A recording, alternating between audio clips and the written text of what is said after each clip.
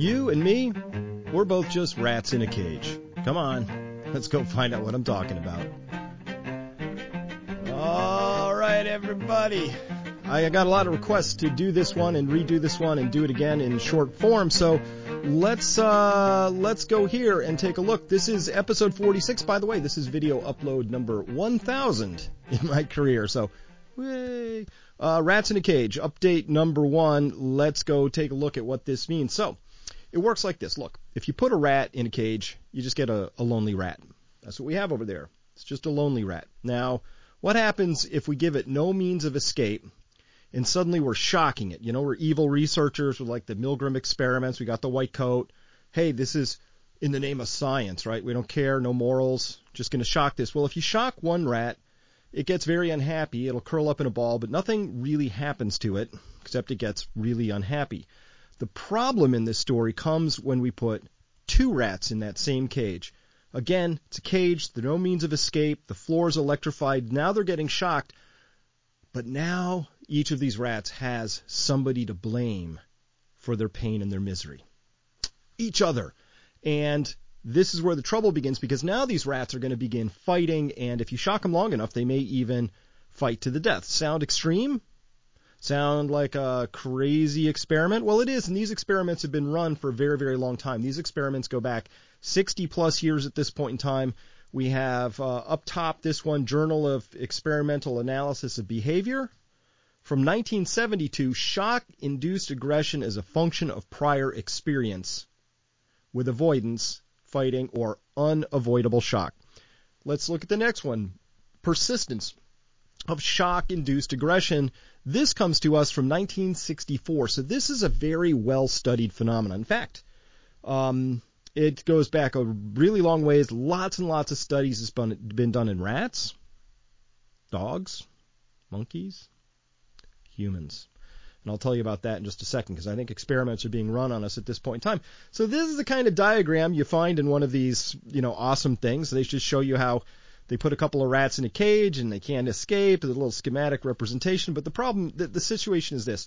When an animal becomes stressed and it has no means of assessing what the stress is or where it's coming from, or more importantly, how to make it stop, it needs a displacement for that aggression, for the shock, for the rage, for whatever it's feeling. It needs a displacement for the behavior.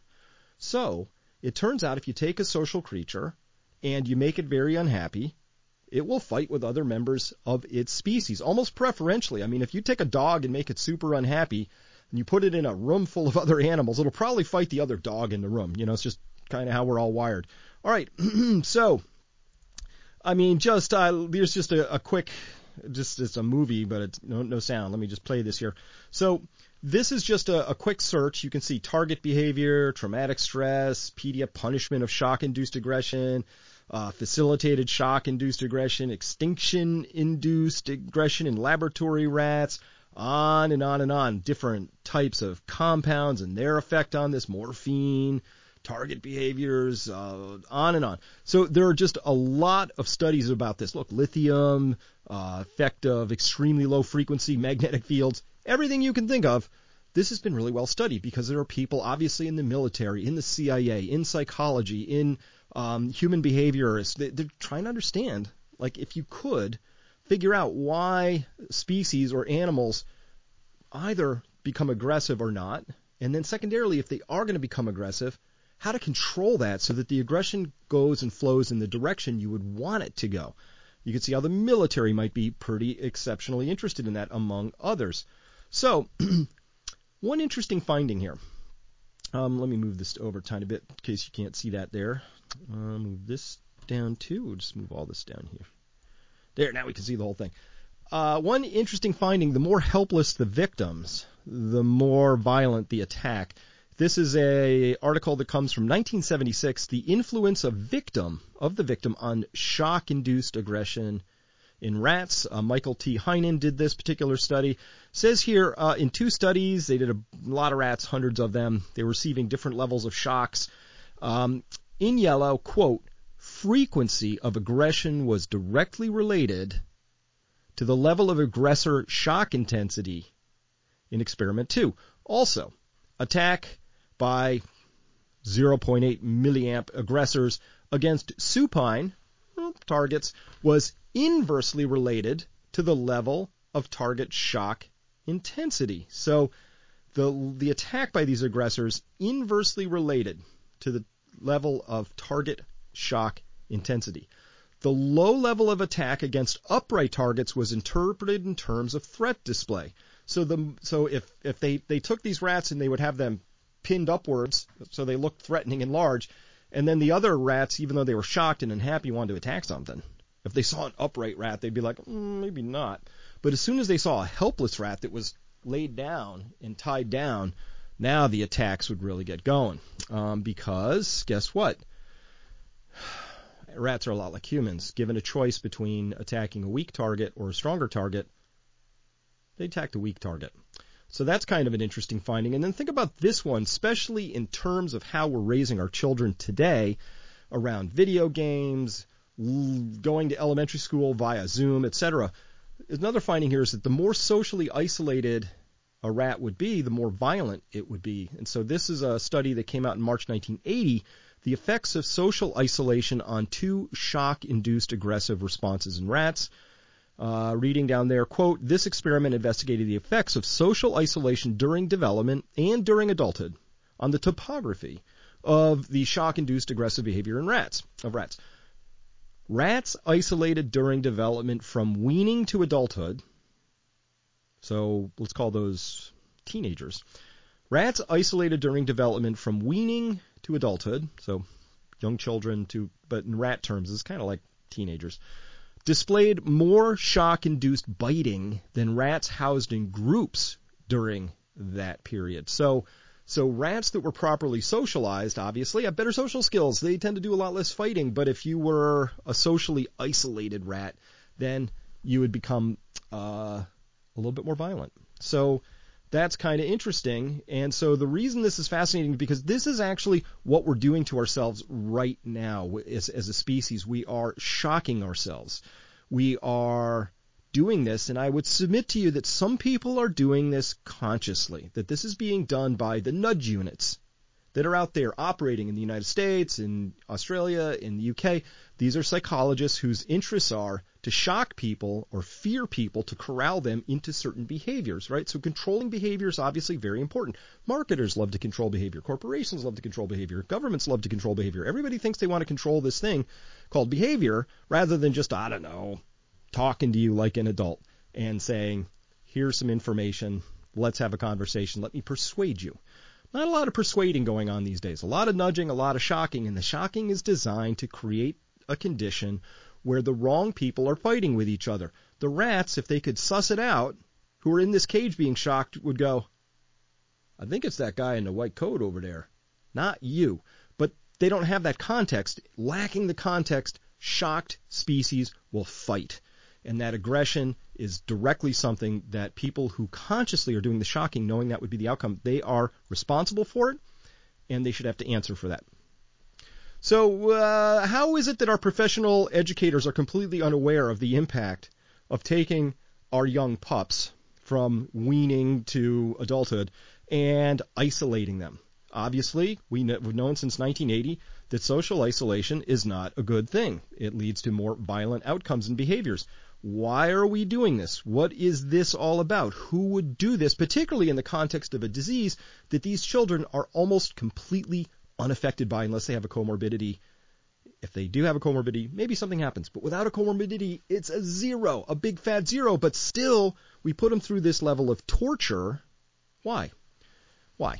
Somebody should have to answer for that, I do believe. And our professional educators, there are people in middle schools and high schools and public schools all over the place that are professional paid people earning hundreds of thousands of dollar salaries as principal, assistant vice regional, blah, blah, blah, superintendents. Shouldn't they spend like 10 minutes understanding the importance of isolation on the development of the people in their charge? You'd think so. Well, if it was my job, if I was paid big bucks to think about that stuff, I'd think about it. At any rate, here are the elements of what we call mass formation, which we discussed in a recent interview with Matthias Tesmet. And mass formation refers to the formation of a mass of humans, a bunch of them. They're no longer thinking anymore. They're operating as a mass. We see a lot of that mass formation going on today, and here are the elements of it. First, number one, people suffer from isolation and poor social bonding. That creates a lot of stress in the human animal. They look for relief from that stress. Where do I find relief? I have to belong to something because I have nothing to ground myself in because of condition number two, the loss of reason and sense-making. Those are in either short supply or completely missing. As we see currently today, it is completely missing. Why would you force children to wear masks in a school?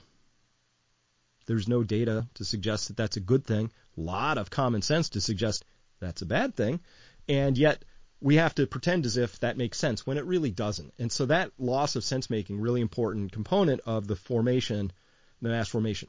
Third, there's free-floating anxiety. Hey, you could die at any time. There's this disease running around. Could kill you. No, really, actually, it's very age-stratified and risk-stratified by morbidities. And actually, there's a bunch of people for whom this is really not a top 10 concern, honestly, in terms of risks. But still, we have that free-floating anxiety. It's marketed to us on a daily basis. There's lots and lots of industries out there, ranging from CNN to MSNBC to whatever's going on in your country, marketing that fear to you on a daily basis, right? Regardless of context, which would be age and morbidity status, where there's a clear relationship in this case. Also, don't forget the impact of early treatments, which takes all of those risks and dials them down by whole orders of magnitude, at least one.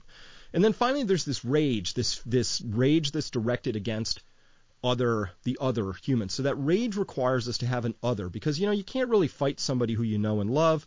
The more you know somebody, the less likely you are to just become, unhinged violent. But if you want to create a situation where you get people into this mass formation, one of the things you have to do is do this othering, where you make the other out of this. There are these dirty, unwashed, unvaxxed people, or whatever your current context is for the times in which you live. All right. Here's an example. This is a rat in a cage. Here's this person, Zenny, blue check, a lot of followers on Twitter, tweeted out just the other day on February 7th, just learned Russell Brand is an anti-vaxxer. And so I would not like to now formally withdraw any nice thing I've ever said, thought, or tweeted, or thought about tweeting about Russell Brand. He can shut the fuck up about AA. Now, thank you very much. Keep that fellowship out of your anti-vax mouth. Now, this othering is pretty strong. This person's pretty angry with Russell Brand. Probably doesn't know him all that well. Actually doesn't know him at all because he's not anti-vax. He's been very clear about this. He's anti-mandate. Big difference between anti-mandate and anti-vax. But anti-vax is the pejorative term that's used to other somebody. You just say, oh, conspiracy theorist, anti-vaxxer, you just throw those labels out, and then that immediately takes that other person and encases them in a bubble of other. And off they go. Like, anti-vaxxer. So Zenny here is just caught up, rat in a cage, has no context, doesn't really understand what she's up to in this particular story. Or how about this one, the othering, to build the anger and the rage against the other. The Toronto Star wrote once recently, the unvaccinated cherish their freedom to harm others. How can we ever forgive them? Well, Heather Malik, that is a really ignorant title and an even more ignorant question that you've asked. In fact, I would submit you are just a rat in a cage. You could really serve with a little extra context here to understand that the shocks you're experiencing are very real. Your responses to them are very real, but they're misdirected. The first two conditions are real and appropriate, and you should be asking awesome questions about them. But how you displaced that anger, that rage, that free-floating anxiety, those shocks, was completely misdirected. You put it against the other person in the cage. Time to find out what the cage is made of, Heather, and why those shocks are coming and being administered. So this loss of social cohesion, there's this great, incredible, very, very peaceful, very large trucker, they're calling it a trucker convoy, but really it's a lot of Canadians. I see a lot of people who don't drive trucks also up there. They have bouncy castles. They're cooking food for each other. They're taking care of each other. They're being very, very respectful. I haven't seen any examples of violence from the crowd. I've seen examples of violence against the crowd. Of course, we've seen a few examples of that where so-called Antifa or progressives have driven cars into some of them, very violent acts like that, but no violence from these people. But still, look at this. Seeker77 here on Twitter wrote, quote, though I support our right to peaceful assembly, but you can ignore everything before the but, right? I'm appalled by the actions of some.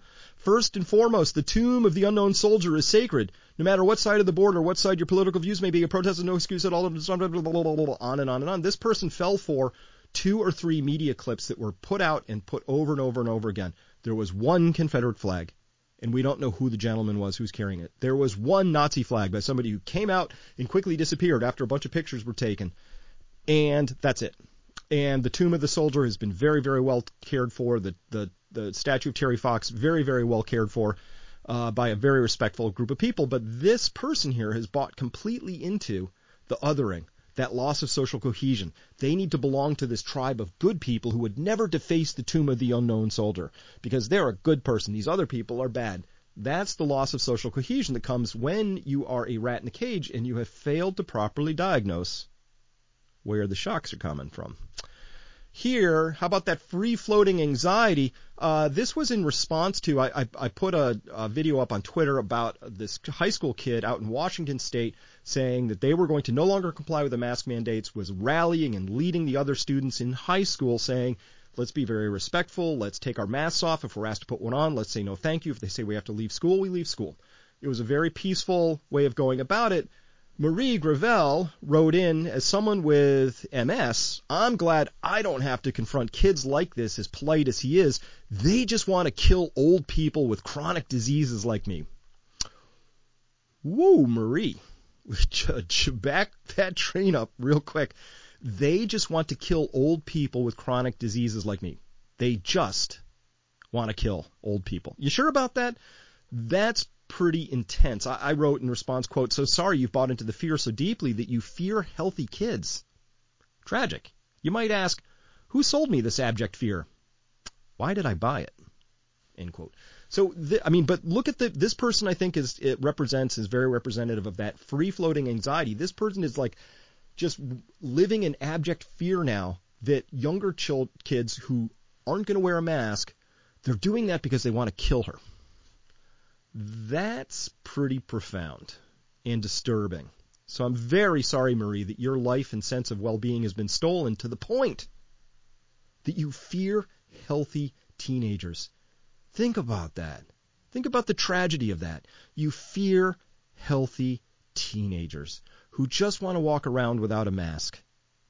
And by the way, Marie, there's no data whatsoever to support the idea that whether they wear a mask or not has anything to do with your health. And by the way, I'm very sorry about this. As somebody who has MS, you are responsible now for making sure that you do what you need to do to stay healthy. And by the way, you might look into the foods that your food industry is serving you, or you might look into the other environmental toxins that are pressing in on you from corporations who actively, I think, you could make a stronger case that they maybe just want to kill old people with chronic diseases like you, or maybe just keep you around longer so they can sell you more stuff. There are lots of things that are real risks in your life, Marie, but high school students in Washington State, probably not anywhere on top of the list of things you should really be concerned about. But again, you have the concern and you have the fear. So there it is. As well, a Syrian girl wrote in about these 3 women who were in their 50s protesting the protesters in Ottawa, said, so 2 years of lockdowns, shortages, hyperinflation, joblessness, and apartheid for those refusing to inject a Pfizer product and adopt a digital ID, but just a few days of a truck blockade and suddenly the normies can't take it. So yeah, oh my God, it's absolutely, totally intolerable when these people, how dare these people decide what they want for themselves? We prefer that the government tell us what's okay. So if the government shuts us down, that's okay. If people say we don't shut us down, that's not okay. If the government tells us we have to wear a mask over our faces, and look at them wearing masks outside, that's okay. But if there's somebody's honking their horns and I don't like that, I can't possibly be bothered to put an earplug in.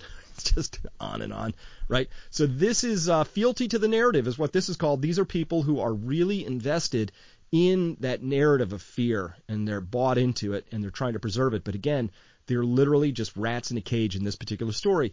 And then finally, I'm not going to turn the sound on this because it's a little disturbing, but what we're going to see here is this 80-year-old guy, he was honking in support. Police pull him over asked for his ID. Apparently he said something the police didn't like. Next thing you know, they're taking this 80-year-old guy to the ground, wrestling his arms behind his back. He's explaining that his shoulders don't work that way anymore. They don't care.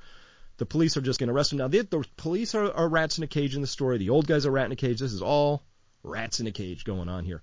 These two groups right here, that guy looking for freedom and those police, if those police thought about it, they would actually be on the same side of the story. Now, one of the things that these people are against is the vaccine mandates. A lot of people in this trucker rally actually happen to be vaccinated, but they're against the mandates for that. The police are very vigorously enforcing the laws, which, by the way, changed by the day. They make them up on the spot. No honking. Honking's now against the law. When did honking become against the law? Well, it is now, right? So that's what we're seeing going on there. And, oh, by the way, just for context, just for fun, Ottawa police themselves are exempt from the vaccine mandates. So, yeah, it's a bit of a hot mess there right now. Again, rats in a cage. So let's talk about this. The shocks are coming from all over the place. The shocks, obviously, is shocking loss of freedom, shocking that our businesses were closed down, shocking that our political leaders weren't following the Constitution, shocking that everything that you might hold near and dear in terms of constitutional rule of law, fairness, justice, appropriate levels of things, watching the governor of California go to maskless to the French Laundry, a very fine restaurant, while insisting that everybody else go, masked up to the park. Just crazy. One rule for them, different rules for you, all that. That's some of the shocks, but here's some more shocks. Ready? American students, they own $1.7 trillion in student loans. $1.7 trillion, and that's up from $500 billion just in 2006. Here we are just 14 years later on this chart, and it's up another $1.2 trillion. It's just astonishing. Here's the really shocking part. In bankruptcy court, the only non-dischargeable debt that exists out there is student debt. I judge people by what they do, not by what they say. So if a major corporation can go belly up and shaft a bunch of pensioners and other debt holders and other people who are on their creditor list, hey, that's okay. Capitalism. But you're young. You're young students. You're young. You make it a condition of entry to society that they go and get a college degree, and then they do, and they go into debt for that, and you say, yeah, you can't get out from under that debt. No way. If that was a bad investment, sorry. You have to pay that back. Out of all the groups. When you stop and think about it, it's actually quite shocking. It's really unpleasantly shocking. Oh, insects. We're in the middle of an insect apocalypse. If you're my age, you know that your windshield, when you take long drives, used to get splattered with bugs, all different shapes and sizes. Now, no bugs, right? We're facing an insect apocalypse. One does not simply wipe out the bottom of the food chain without consequences, but we're doing it. And we're not even having a reasonable conversation about it. In fact, the neonicotinoid pesticides are probably largely responsible for that. And we can't even have a possible conversation about that. Why? Because the makers of those neonicotinoids, Syngenta, Bayer, etc., they make a couple of $1 billion selling these things. So they make money at it. Screw the insects. Oh, man, this is going to bite us. This is shocking. If you're my age, the loss of life on this planet in my lifetime is shocking. So what do you do with that? Well, I'm not going to fight the police over it. Not their fault and not the right piece. How about this one? This is M1. Look at this. This is money. M1 is total money supply. That's all the currency, bills and coins, and it's everything in your checking accounts, and it's everything in your savings accounts. That's it. M1. Look at it. Look what that did. Look right from there. It went from here, right, to here. Here. See that? Look at this. This is insane. It's insane. By the way, to get to here was our country's entire history. This is the crisis over there, 2008, that gray bar over there. Our country's entire history to get to 800 billion. We grew the money supply by over 30% in a single year. Look at shocking. I'm telling you, it's shocking. And by the way, the inflation we're going to have, very shocking. One does not simply do this for no good reason, and we did it for no good reason, so whoops. How about this? The 3 wealthiest people in the United States now own more wealth than the bottom half of the country combined. That's pretty shocking. It's really destabilizing. As Plutarch said, the oldest and most fatal ailment of all republics is a gap between the rich and the poor. We shouldn't be doing this, but you know what happened? September 2019, the repo market was blowing up. The Fed starts pushing money into the market. They needed an excuse to push a lot of money into the market. Thankfully, this thing called coronavirus came along in early 2020, and then they did that. That's what they did there. They pushed money in, and they saved the repo market, which made the billionaires more billionary. That's how that works. And by the way, even as we added a couple of $1 trillion of wealth to the billionaires' pockets, nothing we can do about that student loan. Geez, that would be that's tricky. Biden, I don't know if we can do anything about that. That's hard. Where would we find the money? We'll have to think about it. We might have to raise taxes. Maybe we could do $10,000. We don't know. It's it's very complicated. Oh, do we need to send 500 tons of armaments to Ukraine? That's done, right? So by their actions, you shall know who they are. It's shocking how our country is behaving right now. It's shocking how the world is behaving in the face of all of these things going on. And so we see rats in a cage behaviors. But don't fall for it. Don't be the one who fights the police. You and the police are not on the opposite side of the story. You're both rats in a cage. We need to understand where the shocks are coming from. We need to properly diagnose the shocks. And if we do that, we have the chance to escape the cage, the mental cage that we're in. It's really important that we do this. If only for our own mental sanity. If only the shocks can still be unpleasant, but at least we know where they're coming from. That diagnosis alone is worth its weight in gold. So it's important to understand and diagnose where these shocks are coming from so that, at a minimum, you don't accidentally take it out on the wrong people. Maybe the people in your household, maybe your friends. Maybe you know people who are taking it out on you, but they're just like being a rat in a cage. They're shocked. They're legit shocked, and they can't diagnose it. And for the people who can't diagnose it and then won't and insist on staying willfully ignorant, right? We got to let them go. I divide people into thirds. 1/3 of the people are going to be subject to this mass formation, the psychosis. They're going to be crazy. They're going to actually insist on their right to be a rat in a cage. So I say let them. You stay there. You be you. Market fear and ignorance. Ingest it all you want. Think that healthy kids are out to kill you. Go for it. Sounds like a miserable life to me, but we each get to choose. So that's on you. 1/3 of the people already get it. They've shown up at the protests. 1/3 of the people are just not subject to this mass formation. They're done. They've seen the story. They want to live their lives. They understand that I'm in this camp, that we want to get our lives back and we want to live lives of meaning and purpose. The middle third, these are the people we still need to talk to. They're wavering a little bit. They don't know which way to go yet. And so the way we attract them over is we just run a better model. As Buckminster Fuller said, you never replace a system by tweaking it. You have to build a better model, and people will come. So if this group over here is living in joy, like watching the truckers with their bouncy castles and dancing and doing all this crazy stuff, right? They look like they're having fun. So to the extent they're doing it right because they're saying, look, we're free and having fun. These people are like, well, kids are trying to kill me because they won't wear masks. And the people in the middle can go, this looks like more fun. That's how you win. By living your life and living it well and living it with joy and meaning and purpose and love. That's how we win. So that's all I have for you today. By the way, I'm going to be talking with my tribe back over at Peak Prosperity about something that's really actually very, very important, and it's this thing called the remnant. Who are the remnant? Well, you might want to come and find out because we're going to have an awesome time over there discussing that. It's a really important topic. So that's what I have for you today. Thanks so much for listening. Don't be a rat in a cage, and share this video widely with people you think might benefit from it. I think it's important framing. I wanted to cover it one more time with you. Glad to have done so. See you next time.